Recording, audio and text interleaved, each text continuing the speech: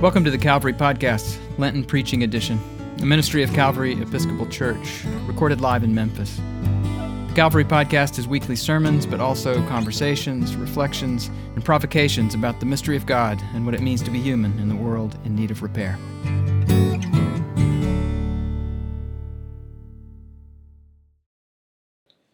One thing you should know about me that wasn't in the bio is that I always find the fun. I always find the fun. Last night we had a very fun time. We had a live podcast recording with myself and one of the previous guests for this series, Caitlin Curtis. And before I even stepped out the door to come here, I remember setting my intention that joy would be part of this. And sure enough, Caitlin was absolutely delightful. Heidi did a fantastic job facilitating that conversation. You should listen to it when it is available. But I've always been like that. My first career was a middle school teacher. And as I was transitioning from teacher to principal, they had a 5-week principal prep boot camp. And you had to go back to school again. And I was probably the worst student in that program. The last thing I wanted to do was sit through lectures and more content in the summer. The sun is shining, all of this stuff. So I would, do mature things like wad up paper and throw it at people and pass notes. And we're supposed to be leading the next generation of students. And also, I think a lot of people are surprised, given my work in racial justice. I haven't seen a lot of the movies or read a lot of the books that talk about racism or slavery or segregation. And there's a couple reasons for that. One, I do this all day, every day. I study it when I have time for entertainment. I don't want to do work, so I don't watch that stuff. The other thing is probably I'm a little immature and I don't want to dwell with the sad feelings and whatnot. Don't worry, I'm in therapy. We're getting through it. So Lent, because I always find the fun, has always been a difficult season for me. And I grew up Catholic. I was never baptized Catholic, but I went to Catholic schools K through 8 and then again in college. And let me tell you something, Catholics do Lent very well. Everything from the candles and the incense and the music and the moody lighting. I mean, it was weighty. It was somber. And it was not my style.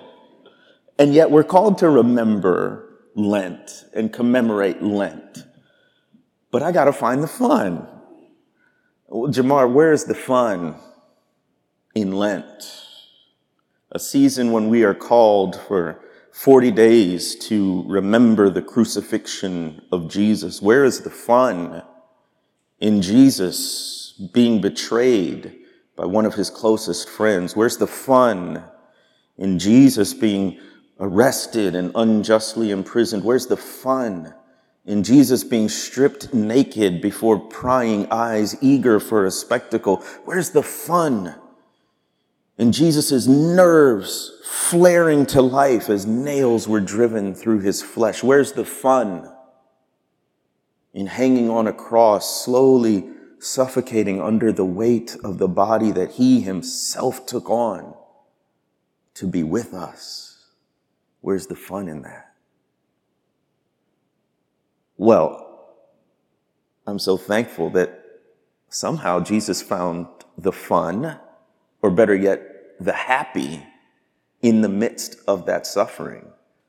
I know you don't believe me, but you don't have to take my word for it. Jesus himself told us this in our passage today. Jesus said, "Blessed are you when you are persecuted for righteousness' sake." Blessed are you when you are persecuted. Now, how does that work, Jesus? Tell us more about this blessing that comes in the midst of persecution, because I saw what happened to you and I saw what you are calling us into, and it don't look fun. So how does this work? Well, let's talk about the passage. And let's break it down a little bit. Blessed are you when you are persecuted for righteousness' sake. When you hear that word blessed, I think it's become so used that we've become numb to its meaning, right? Somebody sneezes, we say, bless you. In the South, somebody does something silly and we say, bless your heart. So we may not understand the sort of biblical spiritual significance of this word blessed. But when you look it up in the theological dictionaries and the translations, another word for blessed is what? Happy. Happy. Happy are you when you are persecuted for righteousness' sake. You can look at different Bible translations and this can come out even more clearly. So verse 10, blessed are you when you are persecuted for righteousness' sake. But in the New Living Translation, it goes on to say, God blesses you when people mock you and persecute you and lie about you and say all sorts of evil things against you because you're my followers. And listen at this, verse 12. Be happy about it. Be very glad. For a great reward awaits you in heaven. And remember, the ancient prophets were persecuted in the same way. Be happy about it. About being in the midst of persecution. I'm so glad that Jesus can find the fun too. But there's more that we can glean from this word blessed. I asked around to some of my pastor friends who speak from pulpits for a living and they're experts. And I say, how do you interpret that word blessed? And one person replied, well, it's favored. To be favored by God. Favored are you when you are persecuted for righteousness' sake. And then another one of my friends answered and said this, that blessing means it refers to God's power to create the conditions of flourishing, namely fruitfulness and multiplication. And he goes back and he says, the first time we see blessing in the Bible is in the book of Genesis, where God blesses animals and calls them to be fruitful and multiply. And so as we think about this word blessed, we could say that blessed means to be in the context of flourishing. Blessed means to be in the context of flourishing. So what if we translated our passage with that meaning? Blessed are you when you are persecuted for righteousness' sake.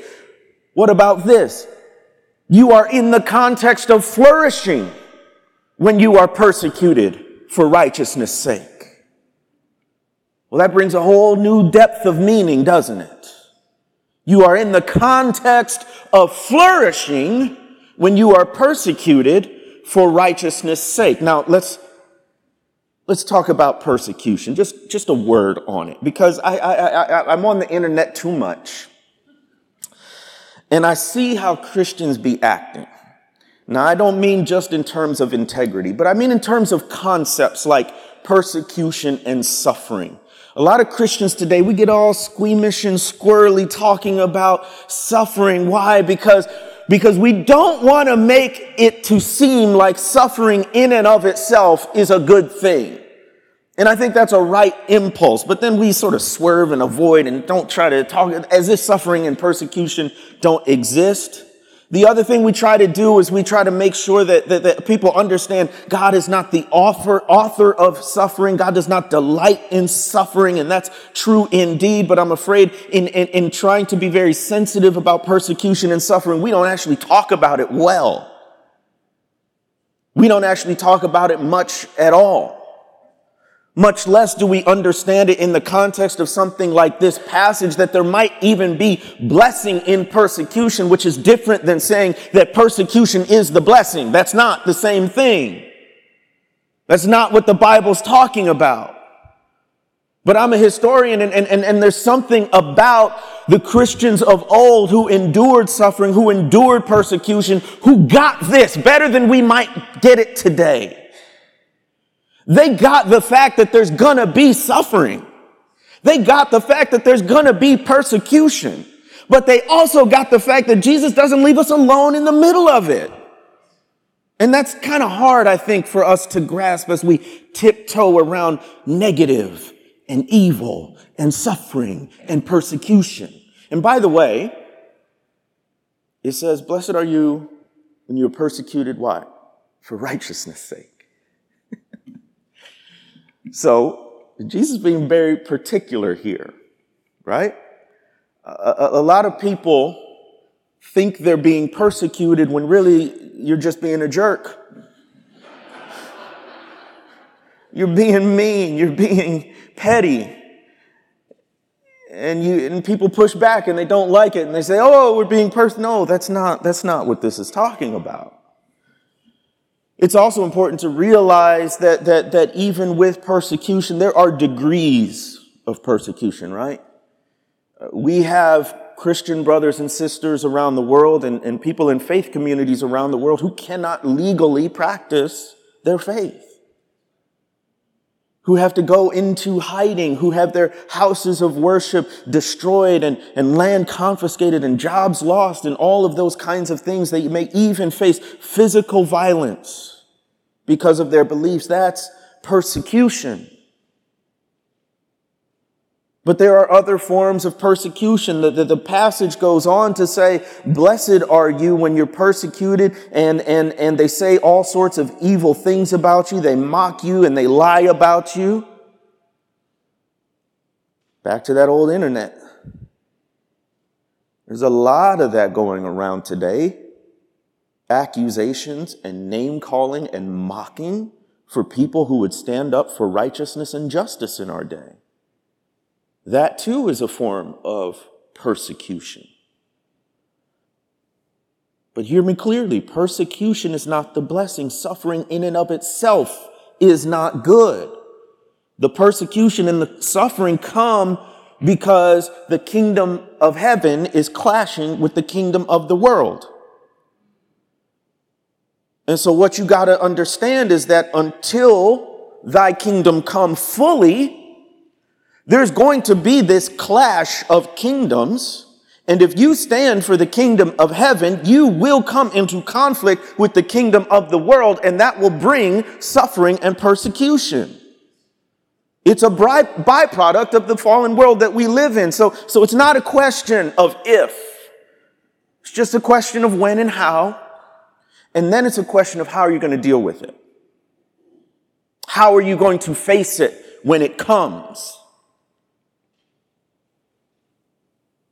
And I'm inspired by the real life example of people who live through suffering and persecution of various forms. A story just popped up in my life a few weeks ago. I got tagged on an Instagram post by a person I'd never heard of. His name is Professor Samuel Jokel. He teaches down at Palm Beach Atlantic University in Florida. And he tagged me in a post, and he knew my story, so I think he wanted to bring it to my attention, maybe help amplify it. And he talked about what had just happened to him. He's been a professor at this university for 20 years. One day he walks out of class and his dean and provost are waiting for him after class. And they said, Professor, your contract renewal is on hold until we have a chance to review your curriculum and investigate your unit on racial justice. 20 years he's been teaching this. And he's been teaching this unit on racial justice for over a decade. And now his job is in jeopardy because of that unit. What happened was a parent of one of the students in his class heard about this racial justice unit, called the school, got a hold of the university president, and said that this professor was indoctrinating their child with critical race theory and wokeism and whatever scare word that you want to use. Now, I think to his credit, Professor Jokel went public about it. He wasn't going to let them do it in the dark. Did you know that oppression thrives in anonymity? That injustice flourishes when it's invisible. And so he went public with this. And of course, they really didn't like that. Well, the process was very short. One day, about 2 weeks later, Professor Sam walks into his office and everything's gone. Keyboard's gone, his monitor's gone, his computer's gone. He thinks maybe somebody has broken into his office. He emails his dean. He's like, hey, this happened. What's going on? He doesn't hear anything from his dean the whole rest of the day, not until the next day. His lawyer gives Professor Sam a call and he says, not only is your contract not being renewed for next year, but you are to cease and desist teaching right now. You can't even finish the semester. And what really broke my heart, we had a conversation about this on my Footnotes podcast. What broke my heart is that Professor Sam didn't even get a chance to say goodbye to his students. He was there one day and gone the next. And in this conversation that we had over the podcast, he said something extremely profound for someone who is going through something so disruptive. He said, and I quote, "My faith has been damaged by that university. My faith has been struggling to breathe in that university. I guess, I didn't want this to happen, but since it has, I'm really excited. Now that I'm free from this toxic space, I can reignite my faith. I can reconnect with what it really means to be a Christian." And then he said, now I'm in that fire and experience the blessings of that fire. Oh, this is just a real world demonstration of that verse. Blessed are you when you are persecuted for righteousness' sake. Here's this professor trying to teach his students at this very conservative, overwhelmingly white Christian college about racial justice. And by the way, Professor Sam is white. He's trying to teach them about righteousness when it comes to race. And for it, he gets fired. And listen to what he says. He said, my faith has been damaged. He was in a context where it was difficult for him to be a Christian, where he felt disconnected from God. And he also said, I didn't want this to happen. Professor Sam wasn't masochistic. He wasn't running towards suffering. He wasn't skipping toward it like, oh, this is going to be great. This is going to be fun. He lost his source of income. He's got 2 kids, almost college age. He doesn't know what he's going to do for a job going ahead. He didn't want this to happen. But then he says, but since it has. And his attitude was this: now that I'm in that fire, I experience the blessings that come with being in the fire. Do you have that attitude about persecution, about suffering in your life? That I didn't ask for this, I didn't want it, I didn't want to be thrown into the fire, but now that I'm in that fire, I experience the blessings that come with being in that fire. We're here on the 100th anniversary of the Calvary Lenten preaching series, and my historian heart is all aflutter at thinking about the history of a century of this. What a milestone. And what a beautiful opportunity to look back on a long history. But on this 100th anniversary, I'm so inspired because they're choosing to look forward. The theme is the future of faith. And what does the next 100 years look like? And I think the future of faith is standing up for righteousness, experiencing the inevitable persecution that comes with that, but in the midst of the persecution, experiencing the blessing that God has for you. Most of my time these days is spent being a cheerleader for folks like you. It used to be not so long ago, 2013, 14, 15 or so, more let's say, conservative, right-leaning spaces would invite me just to hear me out, even if they didn't agree. Well, that doesn't happen anymore. That really doesn't happen anymore. Now, I'm very pleased and honored to speak most often to a coalition of the willing. Folks who don't need to be convinced that racism isn't just a problem of the past, but an issue in the present as well. People who want to be part of the solution. People who want to be on the side of justice. And most of the time, folks ask, well, what do we do? How do we get started? How can we be effective change agents? But what I've found is that we don't have a how-to problem. We have a want-to problem. That most of the issue is not what to do, it's will you do it? And when I come to speak and to encourage people, I go to passages like this.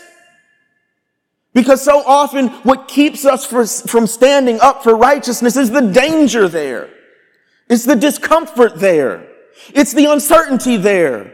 It's the fact that we're actually going to have to exercise faith because we don't know what's going to happen if we say the thing or do the thing or have the conversation or confront the person. We don't quite know. But we do have this inkling that it's not going to be pleasant. That we could lose our jobs. That we could lose relationships.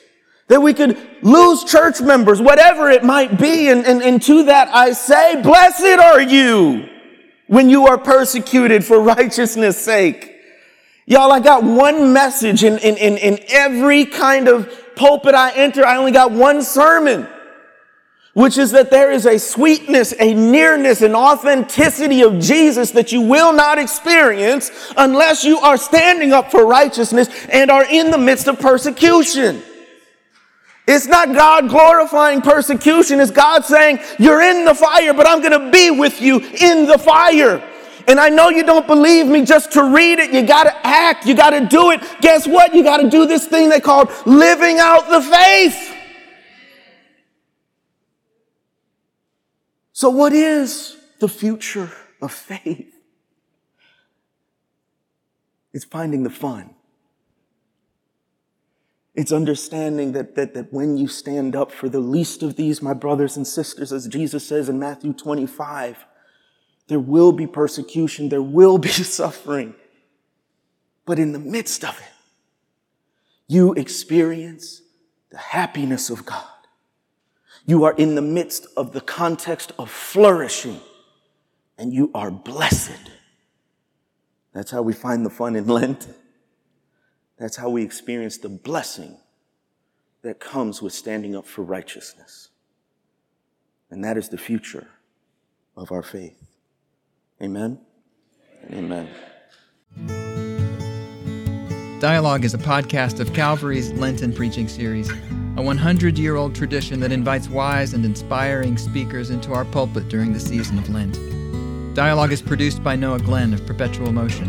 Our theme music was composed by Spence Bailey. Special thanks to Robin Banks, Director of Communications at Calvary, and Heidi Rupke, Lenten Preaching Series Coordinator. And thanks to you for listening. If you're curious about the home of dialogue in the Lenten Preaching Series, Calvary Episcopal Church is an eclectic bunch of Christian people. We don't all think the same thoughts or dress the same way or vote for the same candidates or even believe all the same things about the mystery of God and what it means to be human. But we do believe that we need each other because of our differences, not in spite of them, and that God calls us into a beloved community marked by unity, not uniformity. Subscribe to Dialogue at calvarymemphis.org/podcast or wherever you get your podcasts. Visit Calvary in person at the corner of 2nd and Adams in the heart of downtown Memphis, Tennessee.